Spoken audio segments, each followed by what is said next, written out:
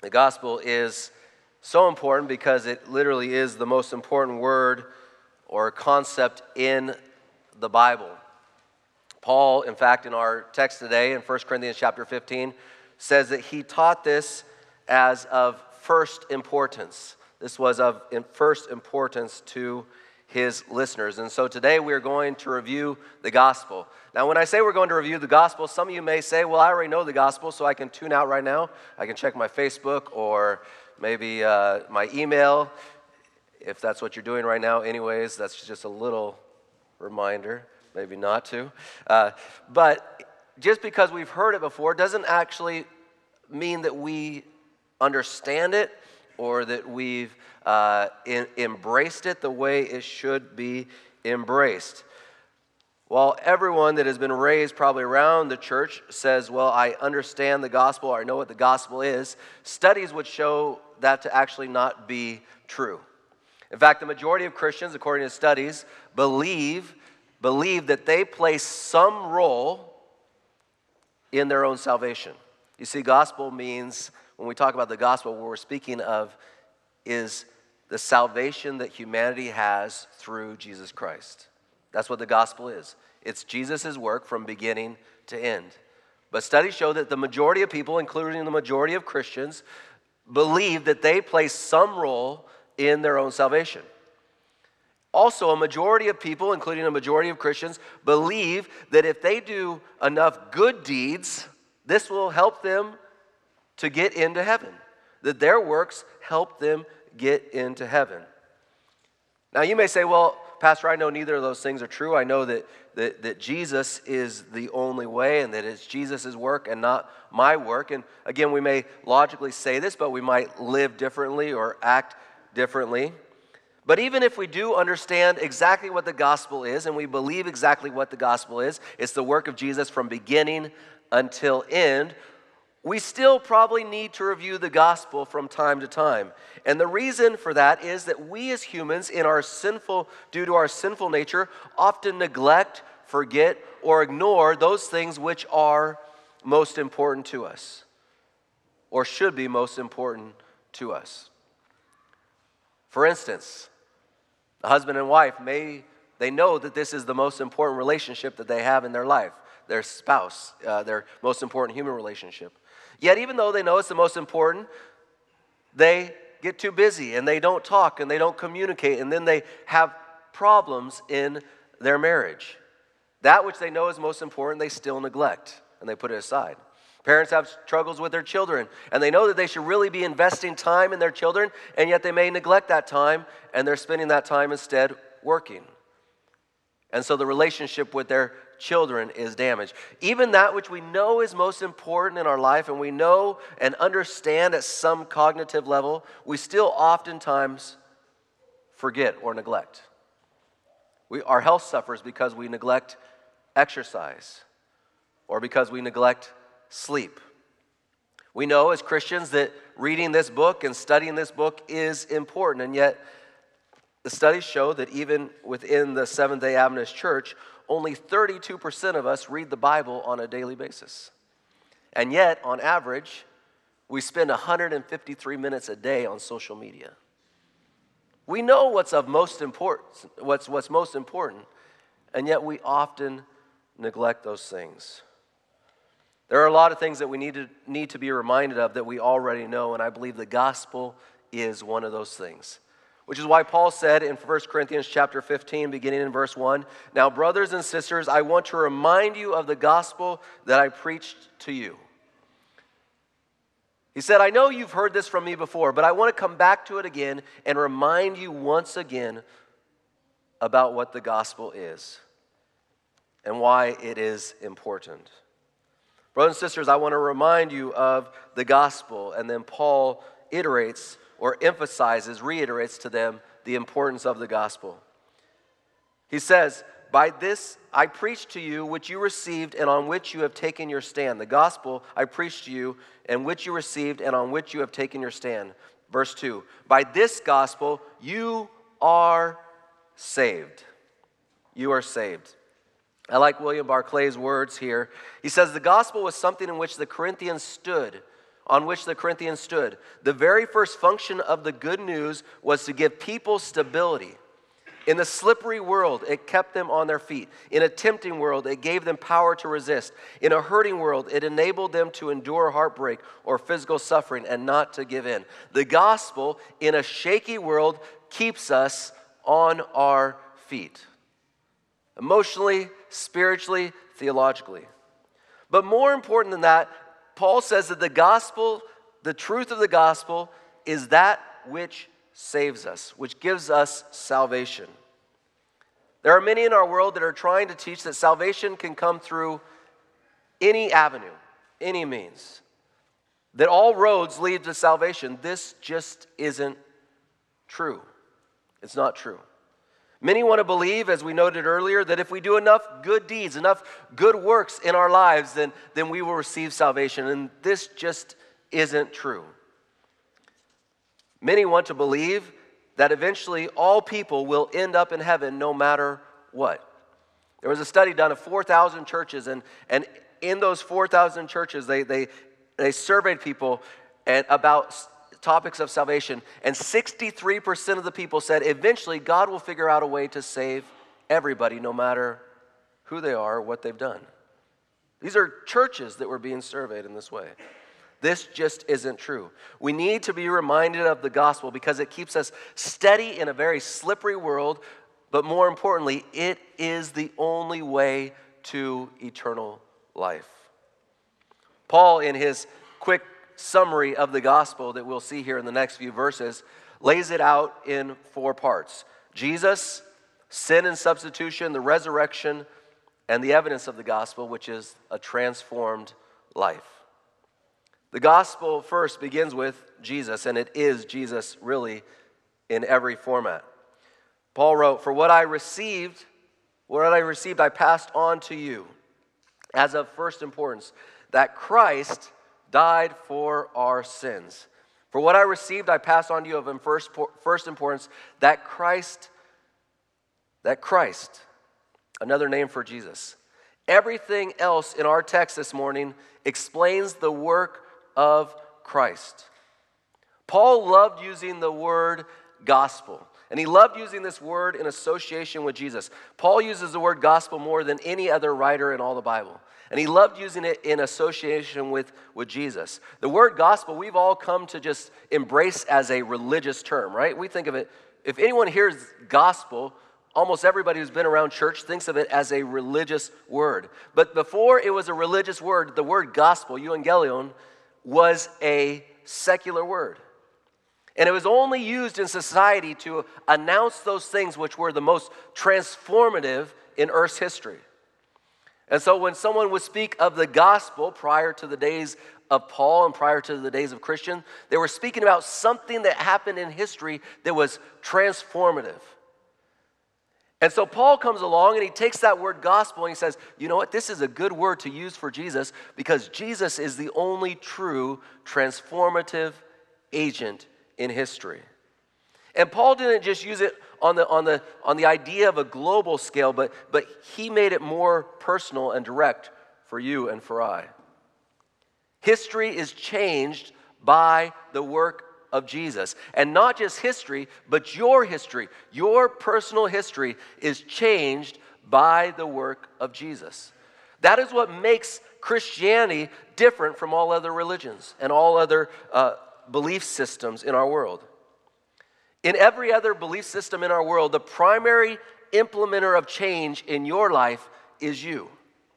Whether it be the 5 pillars of Islam or the 8-step path to enlightenment of Buddhism, whatever it may be, all of these things are about what you must do in order to get to a certain place, in order to change your history. But the gospel is not about a set of directions that you must follow, but an account of what has been done for you by Jesus Christ. The entire rest of this text is all about the work that Jesus has done for us. His death, his resurrection, and the transformation that occurs in your life. There is not even a call in this passage for repentance. And by the way, even repentance does not precede a person coming to Jesus. Now, that may be surprising to some of you. Wait, I thought we had to repent in order to come to Jesus before we could come to Jesus. I love the quote from the writings of Ellen White, one of my favorite books, Steps to Christ. It's a bit of a long quote, but stick with me here. Just here is a point on which many may err, she writes, and hence they fail of receiving the help that Christ desires to give them. They think that they cannot come to Christ unless they first repent, and that repentance prepares for the forgiveness of their sins. It is true that repentance does precede the forgiveness of sins, for it is only the broken and contrite heart that will feel the need of a Savior. But must the sinner wait till he has repented before he can come to Jesus? Is repentance to be made an obstacle between the sinner and the Savior? The Bible does not teach that the sinner must repent before he can heed the invitation of Christ. Come unto me, all ye that labor and are heavy laden, and I will give you rest. Matthew chapter 11, verse 28. It is the virtue that goes forth from Christ that leads to genuine repentance. And then she quotes Acts chapter 5 and verse 31, in which Peter said the following: Jesus hath God exalted with his right hand to be a prince and a savior, to give repentance to Israel and forgiveness of sins. She continues, we can no more repent without the Spirit of Christ to awaken the conscience than we can be pardoned without Christ. Christ is the source of every right impulse. He is the only one that can implant in the heart enmity against sin. Every desire for truth and purity, every conviction of our own sinfulness is an evidence that His Spirit is moving upon our hearts. In other words, folks, even the act of repentance is an act of Jesus Christ. From beginning to end, salvation is Jesus and Jesus alone.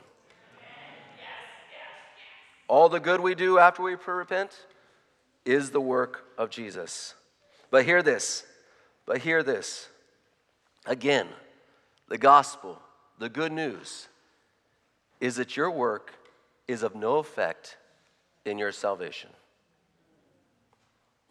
Not 5 pillars to keep, not 8 steps to enlightenment, not 4 Hail Marys or 3 Our Fathers, and not even keeping a day holy plays a role in your salvation. Only Jesus and only His work.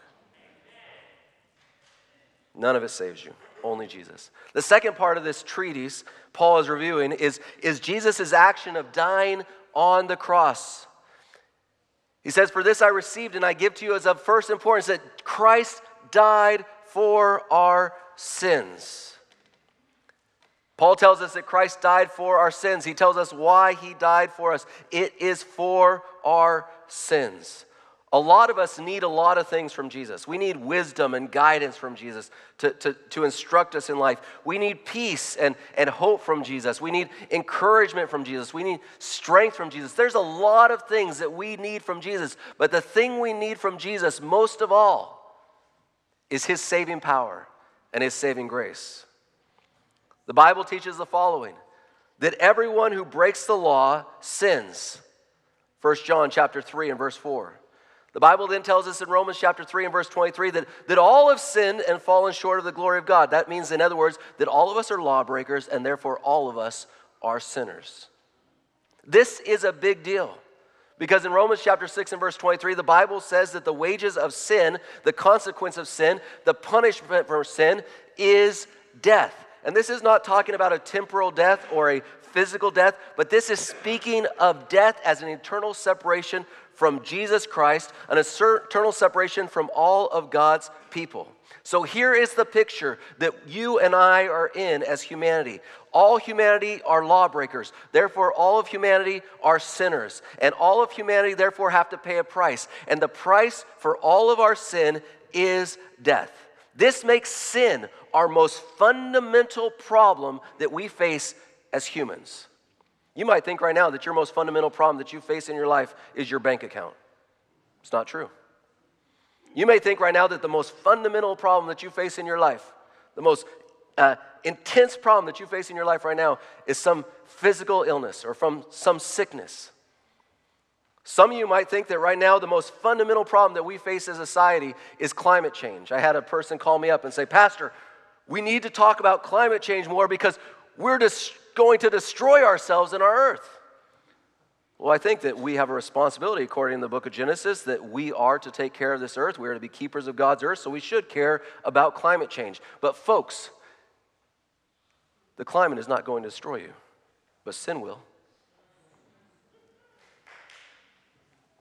The most fundamental challenge facing humanity right now is not the 2020 election. Some of you don't believe that, but it's true. It's not Iran or Korea or Russia or North Korea or Russia. It's not even the coronavirus. You might have heard even just yesterday, I think it was, that the CDC is preparing for a major outbreak of the coronavirus here in the United States. All these things may or may not be problems, but they are not the fundamental human problem. The issue that is guaranteed to destroy every single one of us without some intervention is sin. Is sin. Again, this is what makes the gospel different, though. And what we learn about the gospel that is so different from every other relationship in our lives. Think about it. If your friends wrong you, if a friend wrongs you, our expectation is for them to do something to fix it. If our children disobey, then there is an expectation for them to do something to fix it. If we mess up with a colleague at work, the expectation is that we will do something to fix that wrong we've done with our colleague. In other religions, if you disappoint the divine, there are things you must do in order to fix it. But not so with Jesus. This relationship is different than any other. Jesus didn't just come and give us principles to live by to help us help ourselves out of our fundamental sin problem. We raise our children and we tell them, you were unkind to the neighbors. You need to go and you need to apologize and you need to make it right. Our kids do something at school and they're disrespectful to the teacher. We go and tell them, you need to go and make this right. We do something against Jesus, our Creator, our Savior, the Redeemer of the world, and He says to us, I will come and do something to make it right. Unlike any other relationship in the history of mankind. Paul writes, I taught you this of first importance, that Christ died for our sins. And the Cree word there is for. It lacks power in the English language because we use the word for in so many different ways. But in the Greek, the word for is hooper. And it means on behalf of, in place of, as a substitute for.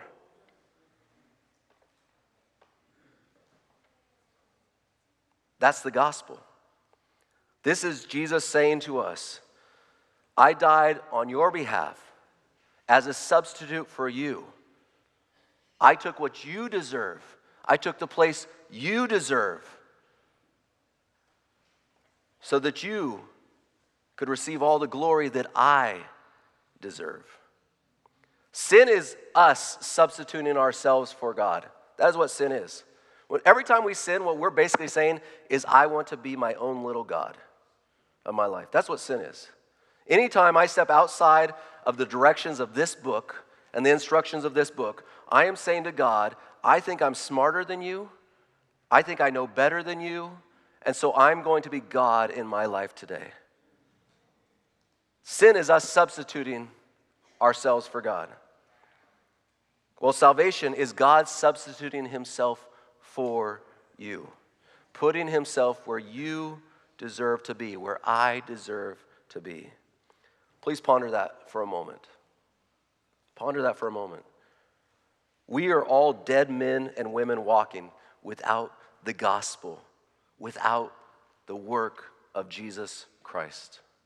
An individual that is on death row that has accepted Jesus Christ is more alive than the person who is walking the streets free and has not accepted the entire work of Jesus Christ on their behalf. Sin is our most fundamental human problem, but Jesus died so it doesn't have to be our problem anymore. That is the gospel. That is good news. The mess we made for ourselves, Jesus said, I died so that you don't have to endure that mess anymore. Then Paul wrote, and this is the third aspect that we look at in his treatise on the gospel, as related to the gospel. Paul wrote, Christ died for our sins according to the Scriptures. He was buried, and he was raised on the third day according to the Scriptures. The third aspect of the gospel that I want us to look at today or think about today is the resurrection of Jesus Christ. It is so important. It ratifies the death. It seals the act that Jesus did on our behalf in dying on the cross. 1 Corinthians chapter 15 and verse 17 tells us that if Christ has not been raised, then your faith is futile. You are still in your sins. The resurrection assures and secures the future salvation that we all desire. Our future salvation is not just being forgiven and then going on and living a good life here on this earth.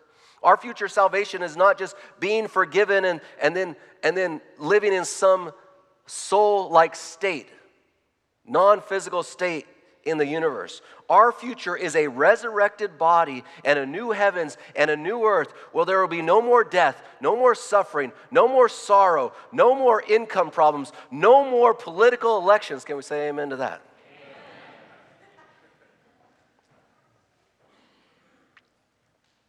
This is something every human being desires. And it is guaranteed through the resurrection of Jesus Christ. You all desire this, whether you realize it or not. How many of us have heard of the term escapism? Have you heard of escapism? It's the reason why people use drugs. They want to escape from some difficult reality. It's the reason why people go home after a stressful day and they drink a little bit so that they can escape from some struggle that they had during the day. It's the reason even why we, which is within our subculture, what has become acceptable and safe, why we enjoy so much entertainment. It's escapism. A tendency to seek distraction or relief from unpleasant realities. J.R. Tolkien wrote years ago about things that humans like to imagine. Tolkien was writing about escapism, although he didn't use that language. But he was saying, he had a list of things saying that people love to move into fantasy or to think about things in fantasy. And he had a list of things that humans like to do. And his list still holds up. He says, the first thing he said that humans love to escape to, they like to think about the ability to step outside of time, to not be controlled by the normal bounds and parameters of time.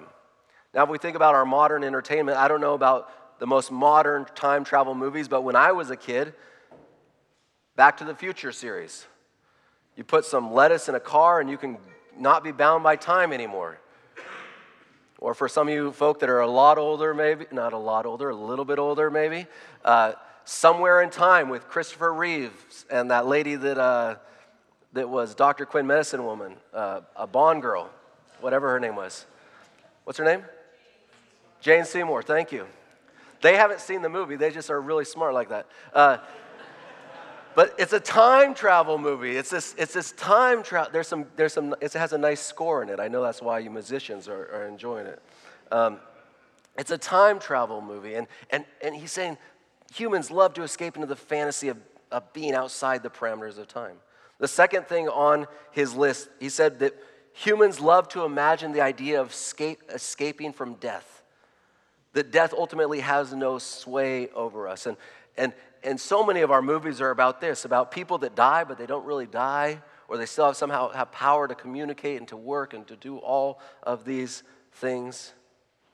We like to escape to stories of a place, he says, where there is always a happy ending and love is always at the end of that story. This is Tolkien. This is the third thing on his list. You know what we call that? Romantic comedies. when Christine and I were dating, and even early in the first few years of our marriage, when she had a bad week, our go-to movie was Notting Hill. Do you remember this movie with Hugh Grant and Julia Roberts? I'm just a girl standing in front of a boy, asking him to love her. Spoiler alert, guess what? He does. We go to these movies all the time, but we know the ending. Yay! And then it ends with them sitting on a park and she's having a baby, not in the park, but she's pregnant. And we are all happy. We love to escape to these things. We like movies, or he doesn't use the word movies, but Tolkien says we like the fantasy of being able to communicate with aliens and beings from other planets. Every Star Wars movie that ever is made, every Star Trek movie. And finally, we love escaping to the fantasy world, Tolkien says, where good overcomes evil. All of Marvel, and the superhero things that are out there. We love these stories not because they're original, they're repeated over and over and over again. We keep going back to them because they scratch where we as humanity itch. We have this incredible longing for this escapism to somewhere else, to these other things. And here's the truth. Because of the resurrection of Jesus Christ, because it really happened, all of those things are actually, truly going to happen. Not Marvel heroes and cars that jump time through lettuce, but the concepts we desire. That no longer are we bound by the same parameters of time. We grow up but never grow old. There's never going to be death. There's always going to be love at the end of every story.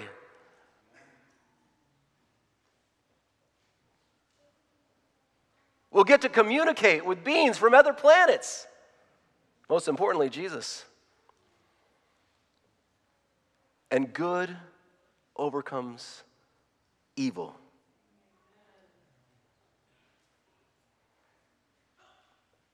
These fantasies we like to escape into, guess what? They're guaranteed because of the gospel. They're realities. You don't need to go watch a movie, just love Jesus. You'll experience them all.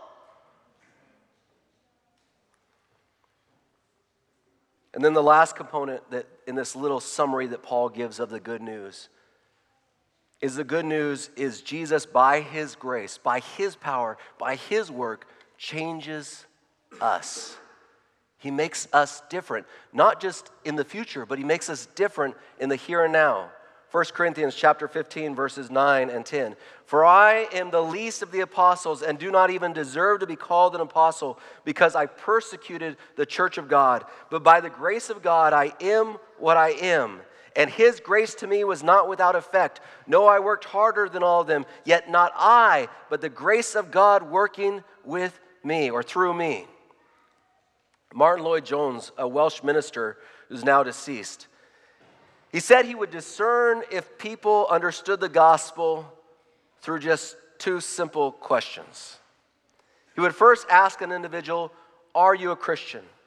And if these people said yes, they were a Christian, he said, "How do you know, or by what means do you think you are a Christian?" And Martin Lloyd-Jones said that oftentimes the answer that these people would give would be something like this: "Well, I'm trying hard to live according to the teachings of the Bible. I'm trying very hard to be like Christ. I try to make sure I go to church on a regular basis. I try very hard to surrender and be like him," etc., etc., etc. If they answered like that, Jones said that he knew that they didn't understand the gospel, because the gospel, from first to last and everything in between, is the work of Jesus Christ and you not trying harder. 3 times Paul says in this last little section the word grace. 3 times. He's talking about his life change, and he's talking about the works that he's doing. But in every moment of that, he comes back to, it's not by my work, but it's the grace of God. Not by my work, but the grace of God. He writes that he is what he is now. He was once a persecutor of the church, of believers, but now he testifies of who Jesus is because of the gospel, the grace of Jesus. He says that the grace continues to have an impact on changing him. He says it is not without effect. In other words, it is continuing to work on his life. He's continuing to be changed day by day through the work and the grace of Jesus.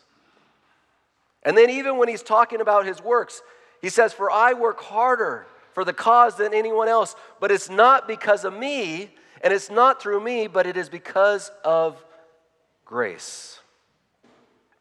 Paul says, "I am a living, speaking, working example of the gospel," and he gives all credit to the grace and the power and the work of God. Paul wrote, "I want to remind you of the gospel, the good news." Paul told us it is of first importance. We can grow up all our lives in this and still neglect the gospel. We can grow up all our lives in knowing who Jesus is and still think that we are the ones responsible for our salvation. Paul said this is of first importance, the gospel. And so today, brothers and sisters, I pray you will walk this week and you will stand this week and you will live every day this week remembering the gospel, which is this: Jesus died for your sins without your help. Jesus was resurrected from the grave without your help. And Jesus has the power to transform your life without your help. From first to last, it is always and only Jesus Christ. Jesus, I pray that you'll put on our hearts the desire for the gospel, that you will come into our hearts, I ask, and that you will save us through your power, and that you will change us through your power. Lord, we want to be more like you tomorrow than we are today, but not by our might nor by our strength, but solely by the power and the Spirit of Jesus Christ. Do this in us, Lord, which we cannot do for ourselves, and we thank you in your name. Amen.